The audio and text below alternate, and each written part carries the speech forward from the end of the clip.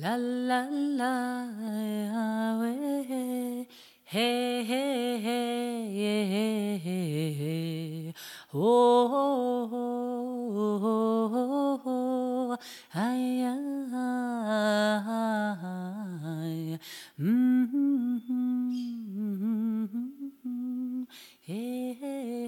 Empowered Health, a podcast shedding light on how healing is an inside job. Keys to your inner power and total transformation. Discussing wholeness, wellness, and the effects of the mind on the physical and energetic parts of our being. A podcast to support you, moving from fear and pain into wellness and purpose.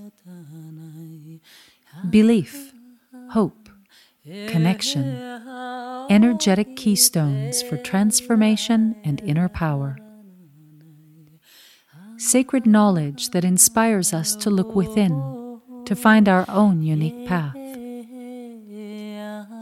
Empowered Health, release and rewire to become what you truly are, strong, whole, and empowered.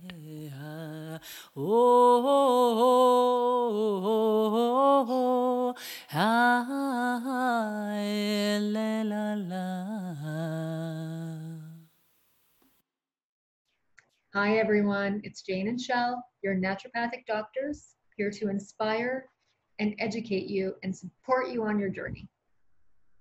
Today we have Nadia Bakir. Welcome, Nadia. Thank you. Glad to be here. Nadia Bakir is a licensed naturopathic doctor and a homeopath in Ontario, a mother of two and a strong advocate for humanitarian medicine. She received her Bachelor of Science from the University of Toronto. She has a naturopathic degree from the Canadian College of Naturopathic Medicine. She has a Master's of Health Science from the University of Central Lancashire, a homeopathy diploma from OCHM. She is a teacher of educational programs at the Canadian Memorial Chiropractic College. Dr. Bakir is passionate about sharing knowledge and has extensive experience as an educator and healthcare facilitator. Her teaching career spans 25 years with the Canadian College of Naturopathic Medicine, where she held the positions Head of Homeopathy, Associate Professor, Curriculum Advisor, and Clinic Supervisor. She designed and participated in research and published homeopathic provings and clinical cases. An expert in her field, Dr. Bakir is known for her innovative and motivational teaching style. She's been in private practice since 1989. Dr. Bakir works with clients to identify and treat the root cause of their illness, and she believes in a comprehensive model of healthcare that is systems-based, integrative, and patient-centered. Welcome, Nadia. Thank you very much. I appreciate it. That is such an impressive bio. Thank so you. happy to have you here. Can you tell us how you became interested in homeopathy? Sure, I'd love to. So it started when I was at the naturopathic school. I joined the college in 1985, came straight out of U of T Sciences. And I was really hardcore into nutrition, very interested in traditional Chinese medicine. I was fascinated with the 3,000-year-old Chinese medical system. We had a fantastic teacher, Dr. Lam. And I remember thinking, this is how I'm going to practice.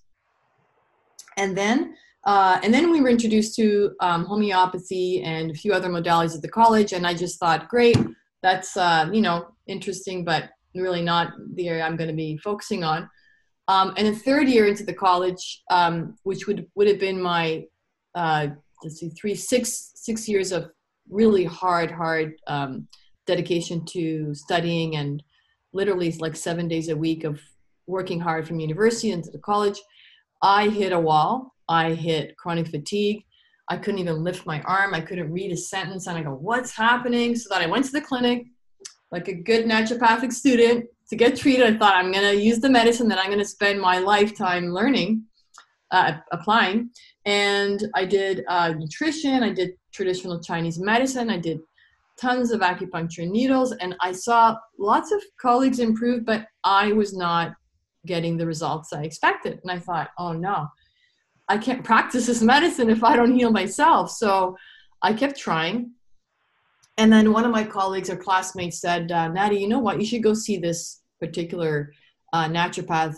He's very good. He heals people. I said, okay, well, what does he do? And she said he does homeopathy. And my eyes just roll. I thought, homeopathy? You got to be kidding me. That's not what I want to do. She says, just go see him.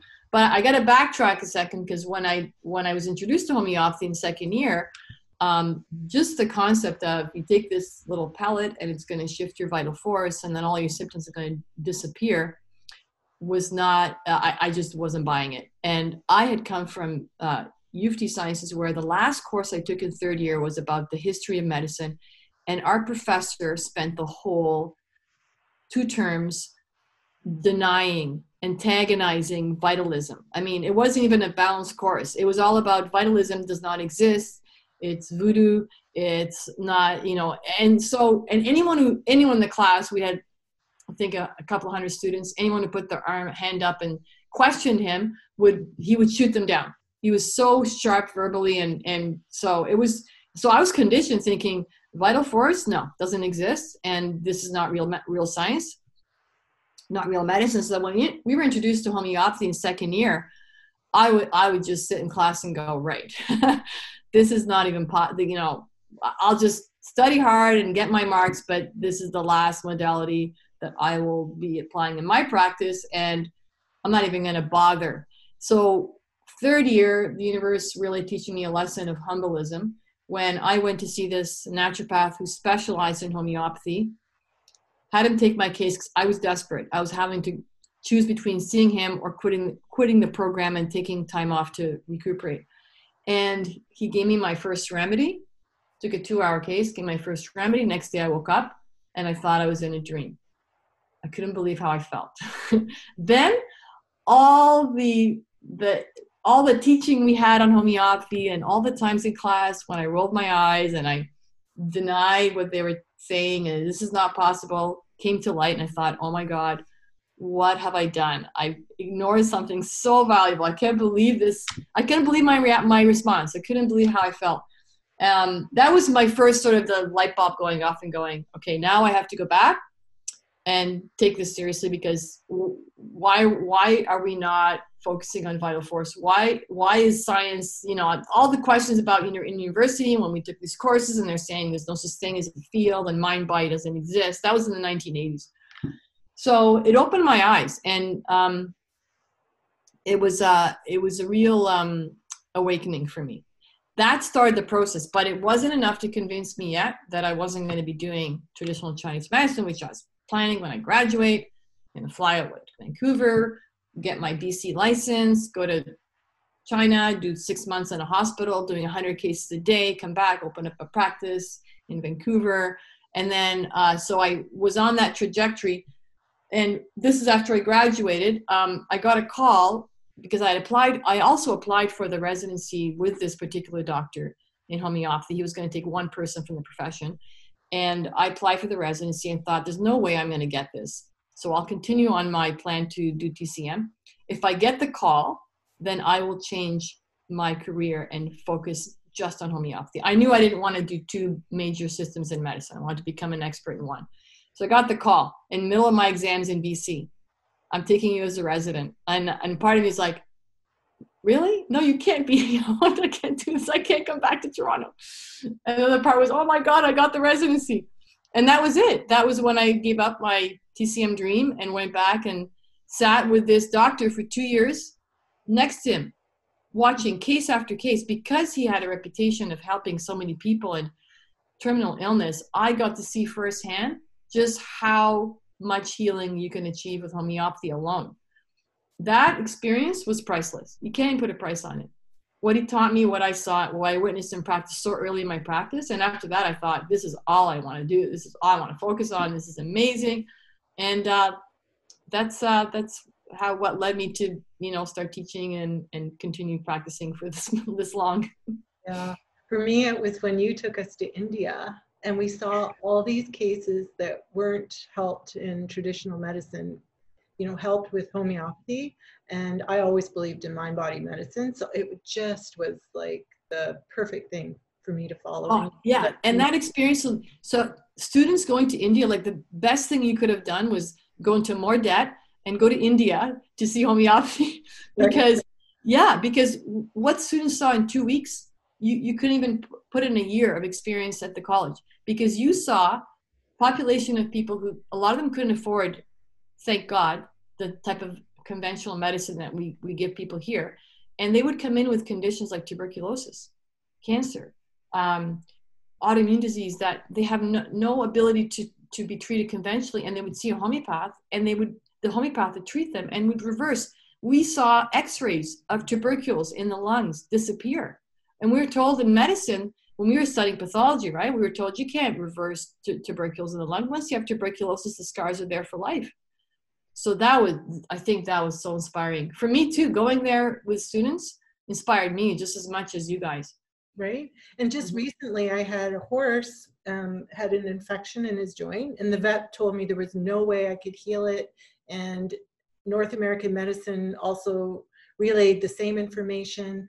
I had to do heavy antibiotics. So the first thing I did was call Divya, who's in India, because there they treat these things. They don't always jump to allopathic medicine. And so my horse is healed and alive today and doing amazing. Yeah.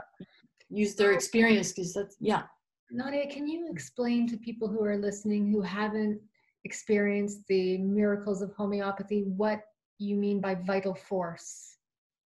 Sure. Okay, so we have a healing energy within us. So vital force is another word for the healing energy, the energy that if you cut your skin and you start to bleed, your body will start to clot the blood and create a scar and heal that area. Well, what tells it to do that? It's not your mind.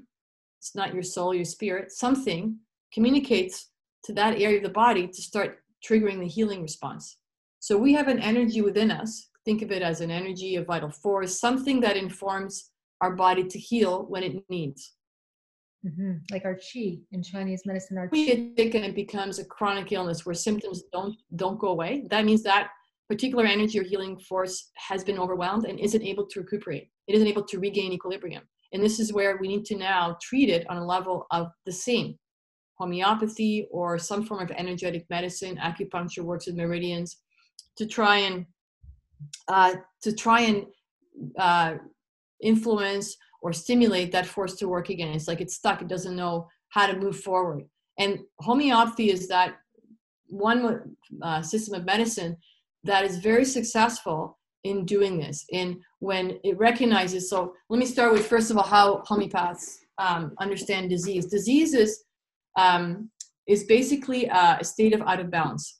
If you consider your body as a complex adaptive system, and every millisecond you are responding to stress without even knowing it, your body adapts seamlessly. So it could be a smell in the air, a molecule, a sound. You don't even notice that you've overcome that stress. The second you experience a sign or symptom means that the body was overwhelmed and is now in a state of reacting to the stimulus.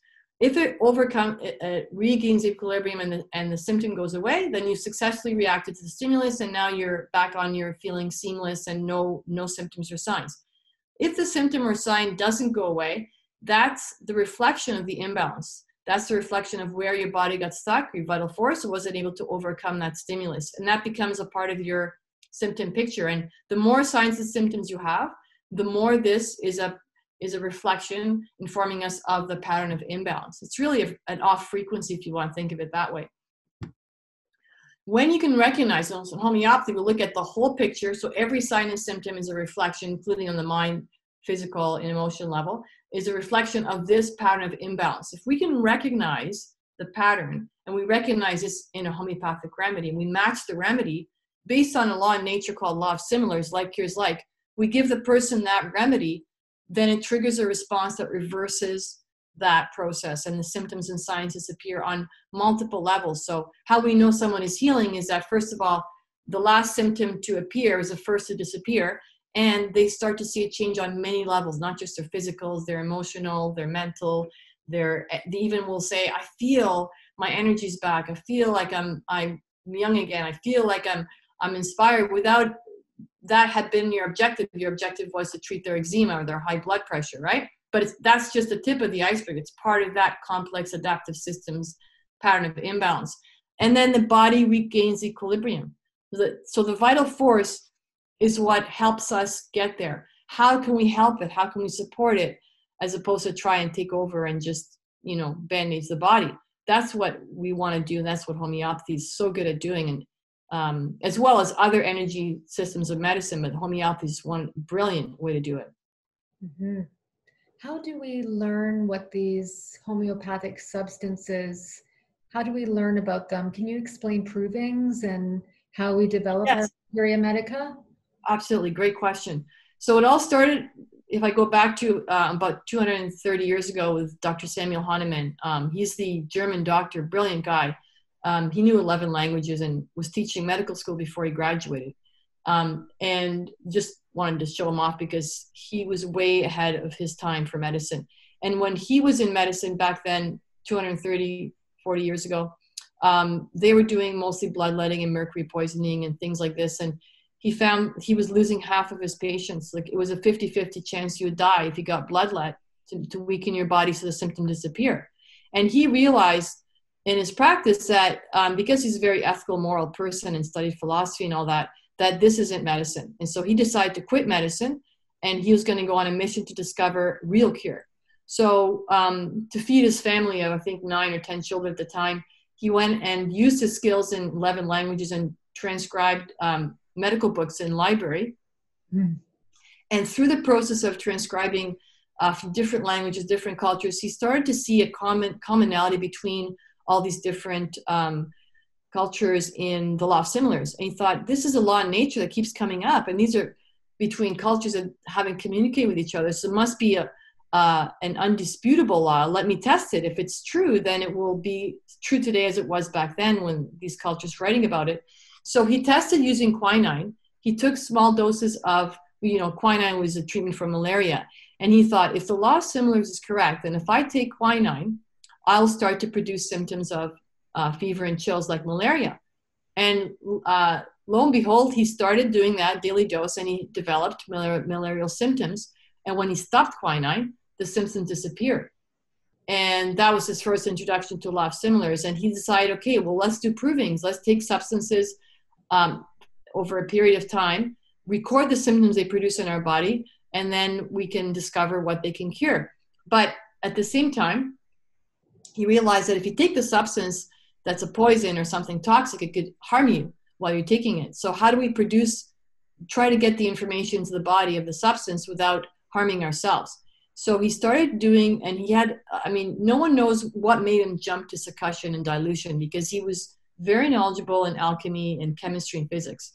Something inspired him to start diluting the substance and succussing in between. Succussing meaning if you dilute, then you shake it or you beat the solution anywhere from 5 times, 50 times. He experimented. He found 100 times was the most optimal therapeutic number of succussions.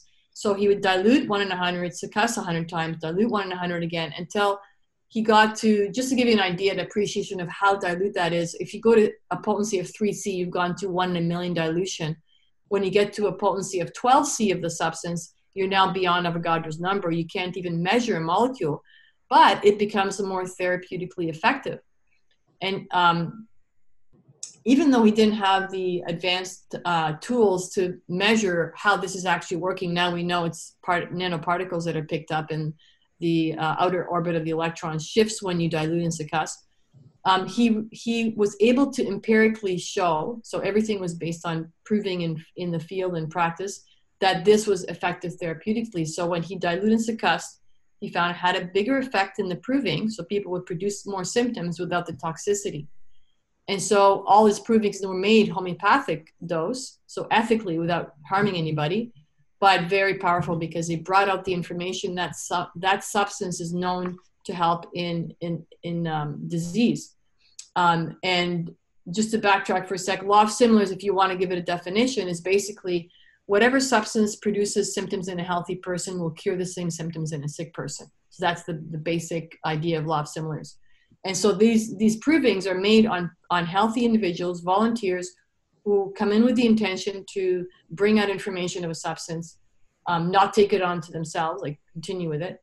And with the provings we do nowadays are double blind. So we have 30%, usually 30% placebo.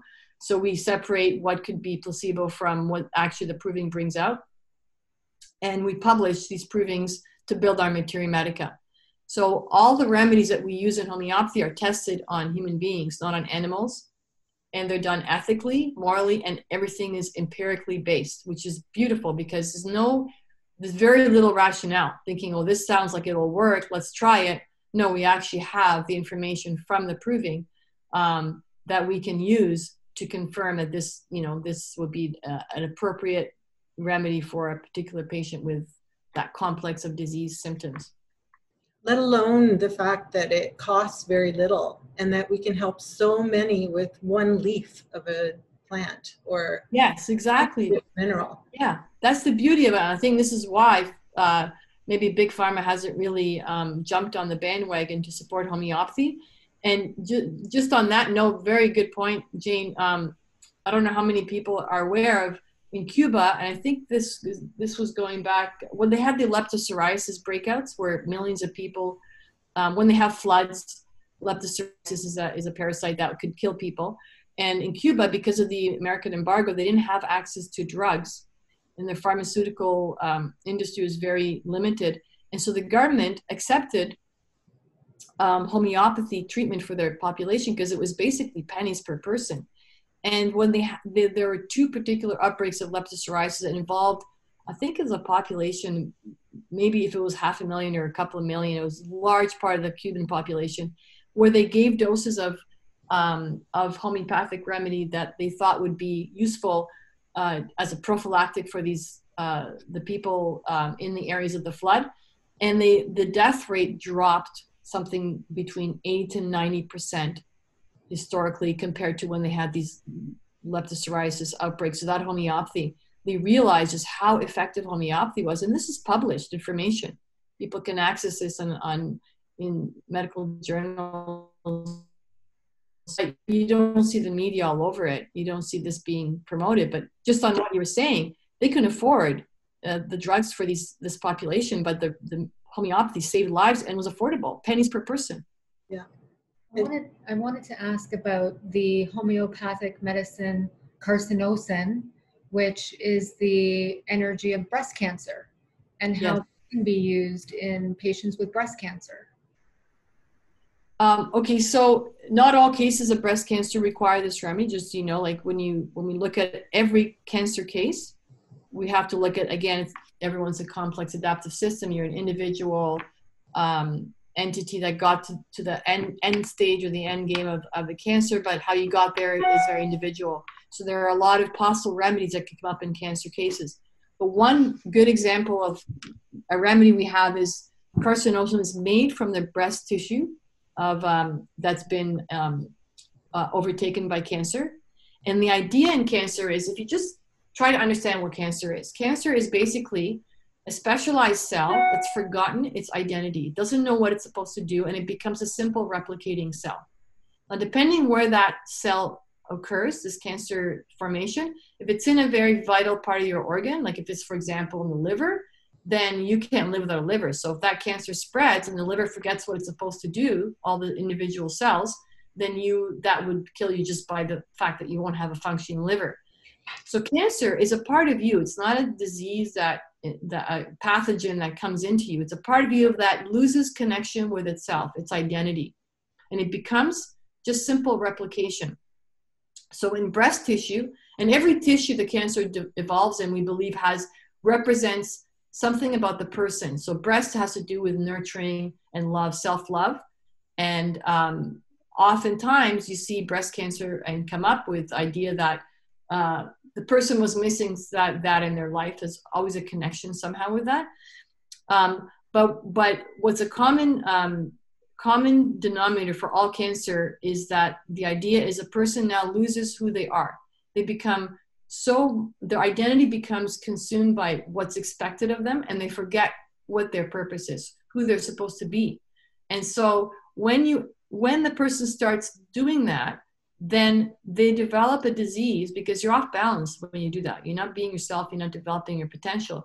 You'll develop a condition that's going to reflect that. And cancer is a perfect example of this, where the cell forgets its identity and becomes simple replicating. And then we treat it by using a remedy that will help the person reconnect with what they lost. So I think I went on a big trajectory there. Oh, beautiful. That's so interesting. And sometimes for people, it's what they've lost. And for other people, they haven't even discovered it yet. Yes. They even have the opportunity to figure out who they are and what their purpose is. That's exactly correct. Yeah, when we discuss remedies, every remedy has a personality and a constitution. The personality of carcinosum is someone who's a pleaser and becomes whatever the person who's a dominating person in their life wants them to become. So often that starts in childhood. They have a dominating parent or dominating parents that basically don't allow the child to individuate and make their own mistakes and figure themselves out. They decide, you're going to fit this mold. This is what you are meant to be. So the child isn't able to individuate and figure out who they are. They don't get connected to their identity to become whatever that strong, dominating parental role wants them to become. They fill the shell. Then they get to be a successful adult. We see them successful in their career, but they don't know who they are. And then they come to a point where they develop a cancer. And the cancer, depending on where it is, just represents this loss of identity. They've disconnected with who they are. And that part of their body now is just growing into something else, something simple, replicating, not individuated, not specialized. So if we can identify that and work with that, then you can, help the person in their journey, healing journey effectively. Yeah, because a remedy brings you more in alignment with who you are and what your purpose is and in connection to your heart. So you're naturally going to create more vital force and start to heal what needs to be healed. Nadia, can you describe mind-body? This is a mind-body medicine and it takes mind symptoms as much as body symptoms.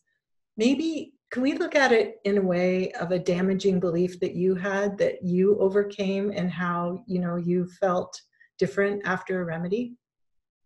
Yeah, for sure. Okay, so I'll start with my understanding through years of practice and my own personal experience is that the body is just a mirror of your inner state.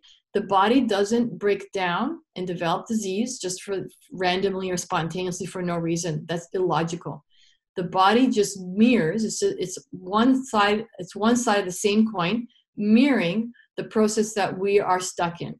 So disease begins, and this is not just true in homeopathy, but in a lot of other complementary healthcare systems of medicine believe the same thing. Pathology starts with our perception of our reality. When the perception is not real, when the perception is false, then we start to develop the symptoms that reflect that false perception of our reality. So, for example, if someone has the perception that their life is very restricted, that they feel pressure and they feel constricted and they don't have a lot of choice and they're stuck, they'll develop in their body eventually. If they keep this perception long enough, they'll develop symptoms in their body that reflect that. So if they're feeling stuck, if they can't move forward, they may develop multiple sclerosis. Or they may develop, if they're feeling pressure, they develop high blood pressure or pressure migraines. So that, again, the body's just reflecting the experience you have on your perception of your stress and your reality. And if you want to get in touch with that, if you see someone in practice coming in with, let's say, a diagnosis of a condition, and you ask them, what's it like to live with this condition? They will tell you exactly the words that reflect their false perception of their reality. It'll go right back to that. And then you ask, so for example, I have a patient coming in and I ask them, describe, the pain of your migraine. They say, I feel like someone is stabbing me in the eye. And then I asked, and what's it like to live with these migraines? I feel limited. I feel controlled. I feel like I can't live my life. And then you ask them, when is the first time you ever experienced control, and they'll go back to the original trauma, and they'll say, they may not even connect it initially, but they'll say, oh, I'm 20 years ago, or when I was, I don't know, when I was 12 years old or something, someone did this to me, and they never recovered. They experienced it the same way. So there's always going to be a root to it, an origin. If it's not in their lifetime, it could also be in generational, like if their parents went through the Holocaust and they're experiencing symptoms of what their parents experienced preconception. So if I bring it to myself, well, there's so many examples I can use. I remember, okay, like this is an acute injury, but it actually it took 6 months to heal. I was feeling I was doing a lot in my life. I was teaching in clinic, raising my kids. And I remember thinking, oh my God, I feel like I'm taking on so much. I feel out of balance. I got to make a change, but I just kept going, ignoring it. And then I was doing a sport to try and relieve some stress. And I was playing basketball. I went up for a shot and I came down and had the worst 3rd-degree strain in my ankle ever in my life I've ever experienced or seen in someone. Like my ankle ballooned out to the same size as my knee. And I remember sitting there going, I was just saying how off balance I was. And then I twist my ankle, and my ankle forced me to be bedridden, literally bedridden and immobile, slow everything down. For 6 months, I actually needed crutches for my ankle. And I remember thinking, this is a wake-up call. This is my energy. I created this. This is not a random accident. I was feeling so off balance and I wasn't addressing it. And now I have time. I'm sitting on my butt, not able to do what I normally do, and have to think about my life and how I can, get the balance I'm missing and what I can let go of and what I can tackle. So just yeah. cute example. Yeah. And so you picked a remedy that matched that as well as the strain in your ankle. Yes, it had to be not just a remedy for the strain, but one that represented both feeling off balance, doing too much, not listening to my needs, and as well as the physical pain. And remedies have both. When you study a remedy, even if we use for sport injury, it has a personality profile that represents the injury, as well as the physical injury and the personality. So we always look at both. You really can't separate mind and body, because when you understand the body is a reflection of your perception of your reality and your mental state and emotional state, then you know that it's one continuum. Yeah. My quick story is when in my 20s, I would get hemorrhoids. And as a child, I felt forced out of the community. And so I still carried that energy. And when I learned about homeopathy, I think I had another bad case of hemorrhoids. They're very painful. And I healed it with aloe. And the whole family is Lily being forced out. Yeah, exactly. Yes. Aloe is definitely. Yeah. Feel like you were part of something and then you're out of it now. That's the Lily family. Totally. Yeah. Amazing. And we have I think we have something like hundreds of remedies for hemorrhoids. So, people think, well, just give me the hemorrhoid remedy. It doesn't work like that. You got to look at what the hemorrhoids represent. What is that part of your body trying to tell you? We had a patient when I was supervising clinic. She had the shoulder pain, the right shoulder pain, and we were trying to understand what it represented, because it wasn't like she had an injury or sport. And so we did something unique where we just had her speak from her shoulder. Like we said, when you close your eyes, we took her through a meditation and just said, we want to give your shoulder a voice and let it tell us what it wants to say, what that part of your body is trying to tell you. And she did. She closed her eyes and was able to go into that meditation. And she said her shoulder represented her not very healthy relationship with her boyfriend, which was weighing her down. And when she realized that, she broke the relationship and her shoulder pain went away. We didn't give her a remedy at that point. But it was a very good example of just how the body is just trying to give us a message, trying to tell us what's happening. Now, if she went to a conventional doctor, she would get a painkiller or an anti-inflammatory, and really would just shut the body off from speaking to you, right, without really dealing with the issue. So we need to understand what the body's trying to tell us. And we need to be prepared to actually listen, because I know even with my own healing, sometimes we know what delusion or what perspective we need to shift, and we keep it stuck there anyway for comfort or survival or some sort of obstacle that's in our way, which we see with homeopathy. Having, like, what are the obstacles to cure? Yes, absolutely. So it's awareness, and willing to hear what the body is telling you, but have to be aware that your body is speaking to you. It's like if you're driving a car and your oil signal goes off, are you going to just break the oil signal and say, okay, we solved it? Or find out what the signal is trying to tell you? So imagine how much healing we can accomplish if we taught medicine, if we help people understand their body is working with them. It's just it's a cry for help. And it's not trying to create pain for you to suffer. It's trying to get your attention to address something you're not looking at. Like that ankle that I sprained, I was in tears and I was so frustrated. And I realized if I don't surrender to this, if I keep fighting and think, oh my God, now I can't work out, now I can't work, I can't walk, I can't do this, I'm just going to get worse. And the inflammation will I realized is just going to, I'm not really dealing with it if I do that. And when I listened to what my body's telling me and I surrendered to, and I thought, okay, I know I brought this on. What am I not listening to? I can go into a lot of other things, but we'll let you ask the next question. And often it happens for our highest good, but we don't realize it in the moment. Now, Yes. Nadia, you also talk about the pivot point. Can you describe Yes, that? pivotal point. Okay, that was, oh my God, what a breakthrough. I think it was 10 years into my practice. I went to do a retreat with Lou Klein, and the retreat was based on 10 homeopaths, naturopaths and homeopaths, bringing their really tough cases.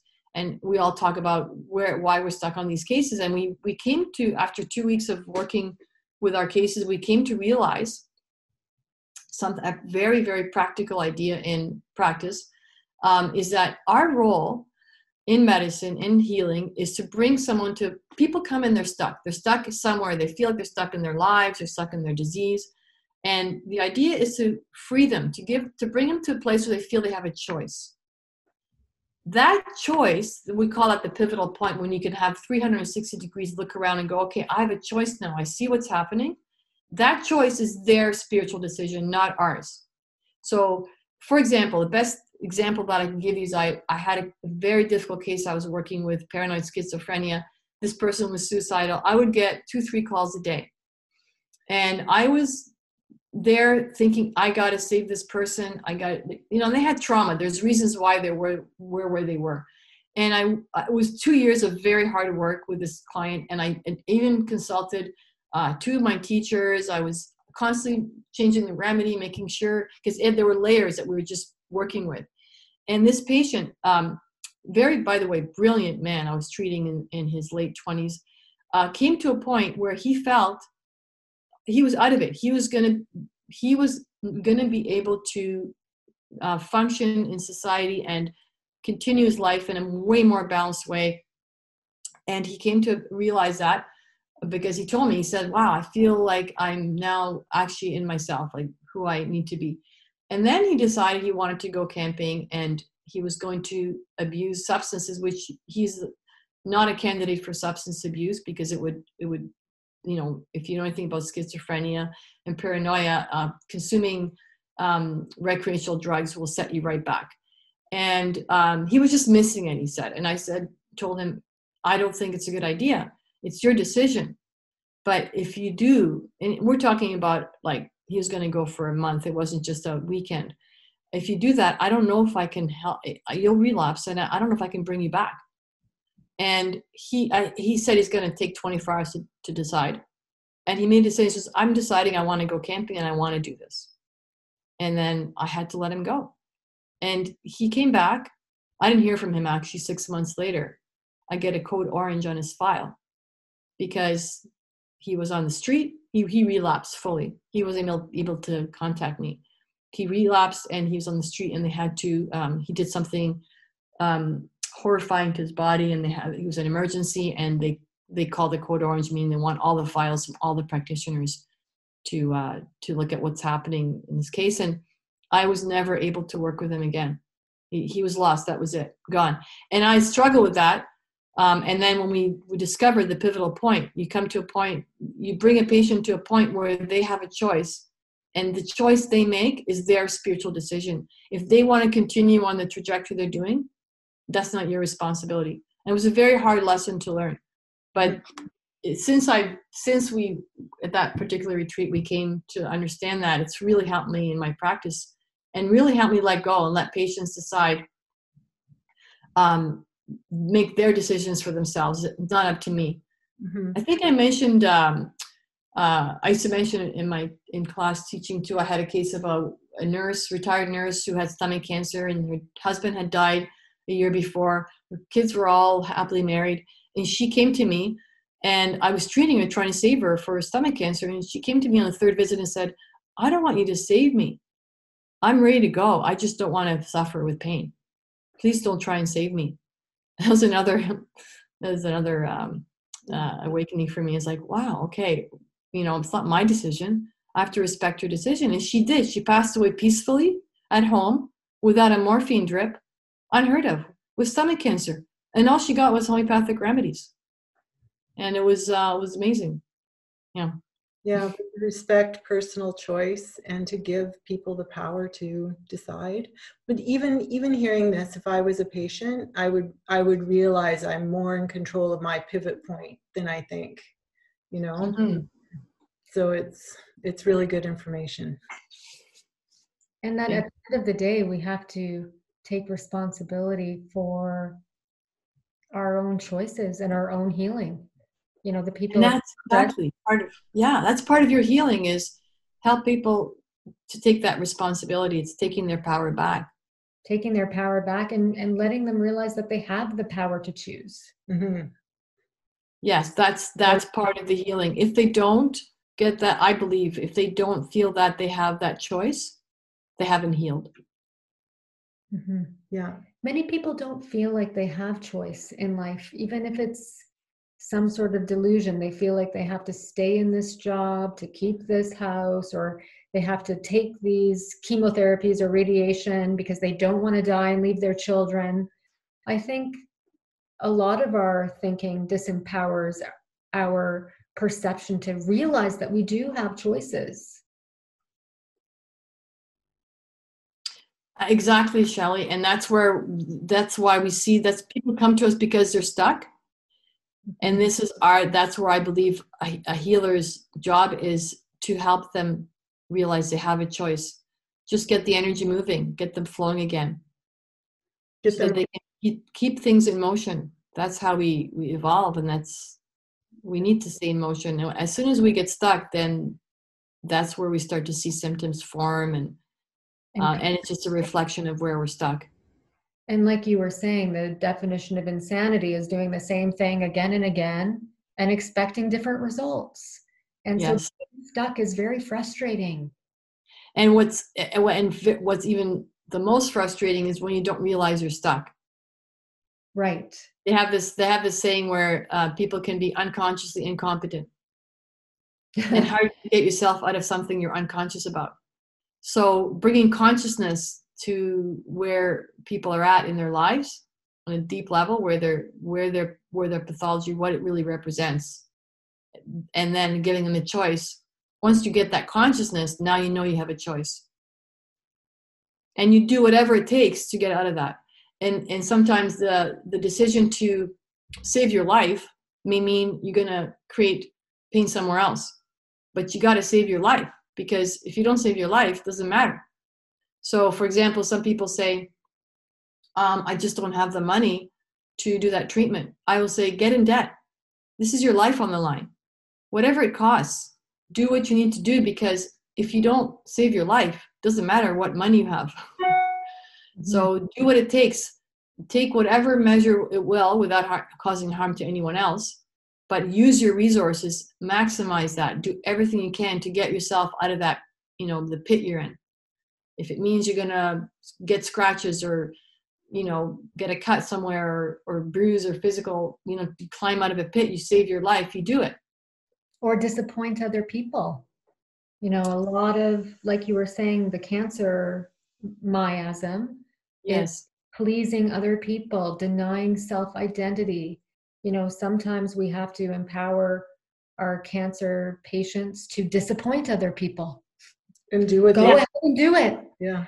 Right? Well, exactly. Yeah, I agree. Yes, you have to get that self-love back. I learned something interesting also in practice is there's good selfishness and bad selfishness. And good selfishness involves taking care of yourself, because if you don't take care of yourself, then you can't truly love someone else and take care of them, because it's a different form of love. It's not what rooted in true love is. You start by loving yourself, and from there, then love grows and you can spread it to people around you. So if you're doing for others and not loving yourself, then you're not truly loving, because you're sacrificing yourself, and love starts with loving first you. It's like when you're in an airplane, they say take the air mask and give it to yourself first, and then save people around you. It has to start with you. So very true. And you brought up an interesting word we use in homeopathy, miasm. I don't think we brought it up in this discussion. In case people don't know what miasm is, in homeopathy, we look at inherent disease. So if someone inherits a condition that sort of runs in the family, it could be a personality trait, with physical symptoms or signs or predisposition for certain diseases. We call these miasms. It's not just a genetic phenomena, because genetic is limited to only what DNA mutations show, but it's actually a complex of signs and symptoms that tends to run in families. Like someone may say, oh, that person has their dad's disposition of irritability and impatience, or could be could be even just a condition of migraines run in this family. So they could be representative of what we call miasm. You inherit. You're not born with a clean slate. You're born with predispositions that may or may not be expressed in your life, depending on how much stress you experience. And when we can recognize miasm, we also include that in our analysis of homeopathic remedies for patients. It's part of the imbalance we talk about. Mm-hmm. Yeah, and then it becomes like a piece of the puzzle. And once you get all the pieces, you can see a remedy that would really help the individual. Yes, the more clues, the better. And I love that example you gave of the puzzle, because to see a picture of a puzzle, you don't need 100% of the pieces. If you have 70%, you can see the picture. And that's what we do in homeopathy. We try and get as many pieces or clues to the case, and we often don't get 100%. But if we have 70 or 80%, we know the remedy now. We see the picture and we can apply the remedy. Yeah, and it's such an individual medicine. That's why you and homeopaths spend up to even more sometimes of 2 hours to get to really understand the individual. Yeah, very individualized. People are unique. Their way of thinking, their experiences, their perception of things, their family inheritance. It builds. You can have 10 people with hypertension and they each need a different remedy. That's why we have so many different remedies for the same condition, because how they got there isn't the same. And that tip of the iceberg may look the same on the surface, but underneath you've got a different picture of every iceberg. And this is exactly how disease is. Disease symptoms and signs are just the tip of the iceberg. Yeah. Nadia, can you explain with us how homeopathy can release trauma? So yes, so our cells when we experience trauma, so if we experience abuse, whether directly or indirectly, and it's repeated, our cells can retain the memory of that trauma, and they keep playing like a broken record. And eventually those cells will develop signs and symptoms representing the trauma. So for example, I'm currently treating a patient with multiple sclerosis. They've been diagnosed with atypical multiple sclerosis. Whenever you get atypical, it means it's not what you expect. The MRIs are not what's expected, but the symptoms show enough symptoms to show that it's close enough to that condition. They have to give it a diagnosis. So he's slowly losing his function. And multiple sclerosis and motor neuron disease means that you're not able to move the way fluidly as you normally would, but you don't feel pain. It's just motor neuron, which is the sensory nerves for, not sensory, but motor nerves for movement. And his life was very traumatic, because he was constantly reprimanded by his father and told that he was no good and he's not capable of doing being successful and punished a lot. And his feeling was he was paralyzed. He was felt like he was not able to move forward because of all the pressure his father put on him. And so the remedy he's being given is one of feeling that someone who's been controlled and manipulated in a way where they feel they cannot move. And so he is getting in touch with the emotions are coming up of anger, rage, and as the emotions are being released, he's gaining movement again. So this is part of when you give a remedy and you see anything that's been suppressed starts to come up. It could come up emotionally or through their dreams. It's part of the healing process, because now the subconscious, which is retaining these negative emotions and patterning, is starting to connect to the conscious state and release them in process. So as he's releasing those traumas, and it's not necessarily comfortable. Healing isn't always comfortable, because when you release, you may feel uncomfortable emotions. He's starting to get his control back physically, which is, you consider in medicine a miracle, or we often say spontaneous remission. Oh, you're going through spontaneous remission. Actually, no, I'm going through some deep healing. So trauma is embedded in our cells, and our cells can retain that for years. And if you really want to help someone move forward and heal, they have to release that. It's important to release it. But the beautiful thing about the body is when you use homeopathy, the body will release it in a way the person can manage. It's not like they'll be out of control and it's too much and they go into a crisis. The body knows what to do, how to do it at the best rate it knows how. So when a patient comes to me and they've had trauma going 30 years in their life, and they ask me how long will it take for me to heal once I get a remedy, I say it's very individual. Your body, the most important thing is we find the remedy that matches you, we trigger this healing, and then we have to now respect the body knows the best rate at healing possible for you. Because if we try and speed things up, which we can't anyways, homeopathy, but you try to force healing, you can create more trauma, or a person can go into shock. So that's another level of individuality, is people's rate at which they are very individual. And as long as you see movement, they're getting better and moving forward, that's the most important thing. Healing in motion. Speeding this up, trying to control and manipulate that is just not something that is recommended for empowering the body to do. The body knows. It's like we need to respect the body has an intelligence and knows the best way you could use to heal yourself. Yeah, so we even listen to when to give the next dose. It's not. Yes. Yeah, explain that. Yeah, repeating the remedy. Oh my God, I'm so glad you brought this up, because a lot of times the question is, when should I repeat the remedy? So what I like to do is I like to really take my time to explain to the patient how remedies work. Homeopathic remedies are catalysts. They kickstart a response. And as long as you're responding, there's no need to repeat the remedy. Repeating the remedy at that point doesn't make you better faster. It just makes you lose sensitivity to the information the remedy is providing. An example I like to use, if you have a child and you tell the child to go clean up their room and they don't listen to the first dose. You repeat the dose and say, please clean up your room. They don't listen. Then you raise your voice to higher potency, and then the child listens and goes to clean the room. To keep repeating clean your room while they're cleaning their room is going to be useless. And what will happen is that the child will say, well, it doesn't matter if I clean my room or not. She's going to keep saying it, so I'm not going to do it. So you lose sensitivity to the message. And this is what happens is people take homeopathy, they may get a good response initially, and they go, oh, I love this response. Let me take some more. And then they lose sensitivity to it. They may even antidote. And then they go, oh, I was better, and now I'm not better. I don't know why it's not working. Because the application of the potency, how often the frequency of posology is important. You have to individualize it. So teaching a patient to listen to their symptoms, be aware of their response, and only repeat when that response comes to a plateau. We say, when you feel like you're not improving anymore, that's the best time to repeat the message, because your body, it's not a magic bullet. Your body will come to a place where it's going to respond, then it forgets, and it goes back to its familiar disharmonious pattern.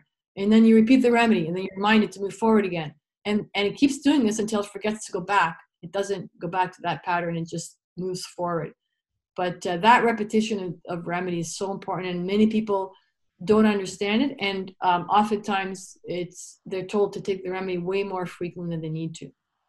Yeah, and we all have the mindset of allopathic medicine that you take it 3 times a day for a week, and you know that. Yes, that's biomedical model. So if you look at if you give a substance, a material dose that's going to act on the body, then you give it at a more frequent dose. But if you're working with the body's response, then let the body tell you when it needs it. So true. We're used to the biomedical approach. Nadia, I feel like we could learn so much from you. Do we have time for one more question? Yes, please. So we wanted to ask you how you would respond to a diagnosis in which you were given 2 years to live. Oh, I love that question. First of all, I wouldn't believe it because nobody can play God. Nobody knows how long I will live. Only I decide. So I would definitely leave that paradigm, and I'd find other answers somewhere else. I would do some heavy duty researching into what it is, how I got to where I got, and what are my options. I would look everywhere. I would never give up, and I decide how long I'll be here. We love it. Yeah, and we were talking about how to leave no rock unturned. Do as much as you feel you need to do in every modality or every healing. Absolutely. We have so many resources at our fingertips. We have the World Wide Web. We have information everywhere, and it's up to us to use our critical thinking, our own minds, use our power of choice to decide our healthcare. And I would stop at nothing. Absolutely. That's so inspiring. We've absolutely loved seeing you and talking with you today, Nadia. Thank you so much for being with us. It's my pleasure. Thank you. And we also want to, like if people wanted to reach out to you, should we put an email address or something included in our description? Oh, thank you. Yeah, I have a website. It's www.naturopathicpractice.com, and people can access me through the website. I'd be happy to. I offer meet and greet, like 10-15 minutes. People can just come and ask questions and see if I'm a good fit for them, or if I can refer them to someone who may be more appropriate. I'm happy to do that too. That is wonderful. Yeah, we'll make sure that's included for everybody. Thank you. I appreciate you having me on board. I want to acknowledge your amazing information, and we'll have you back for sure. And I wanted to share our slogan with everyone: do not give away your power to anyone else. Just go be you. I love it. Thank you very much, guys. Great to see you. Thank you.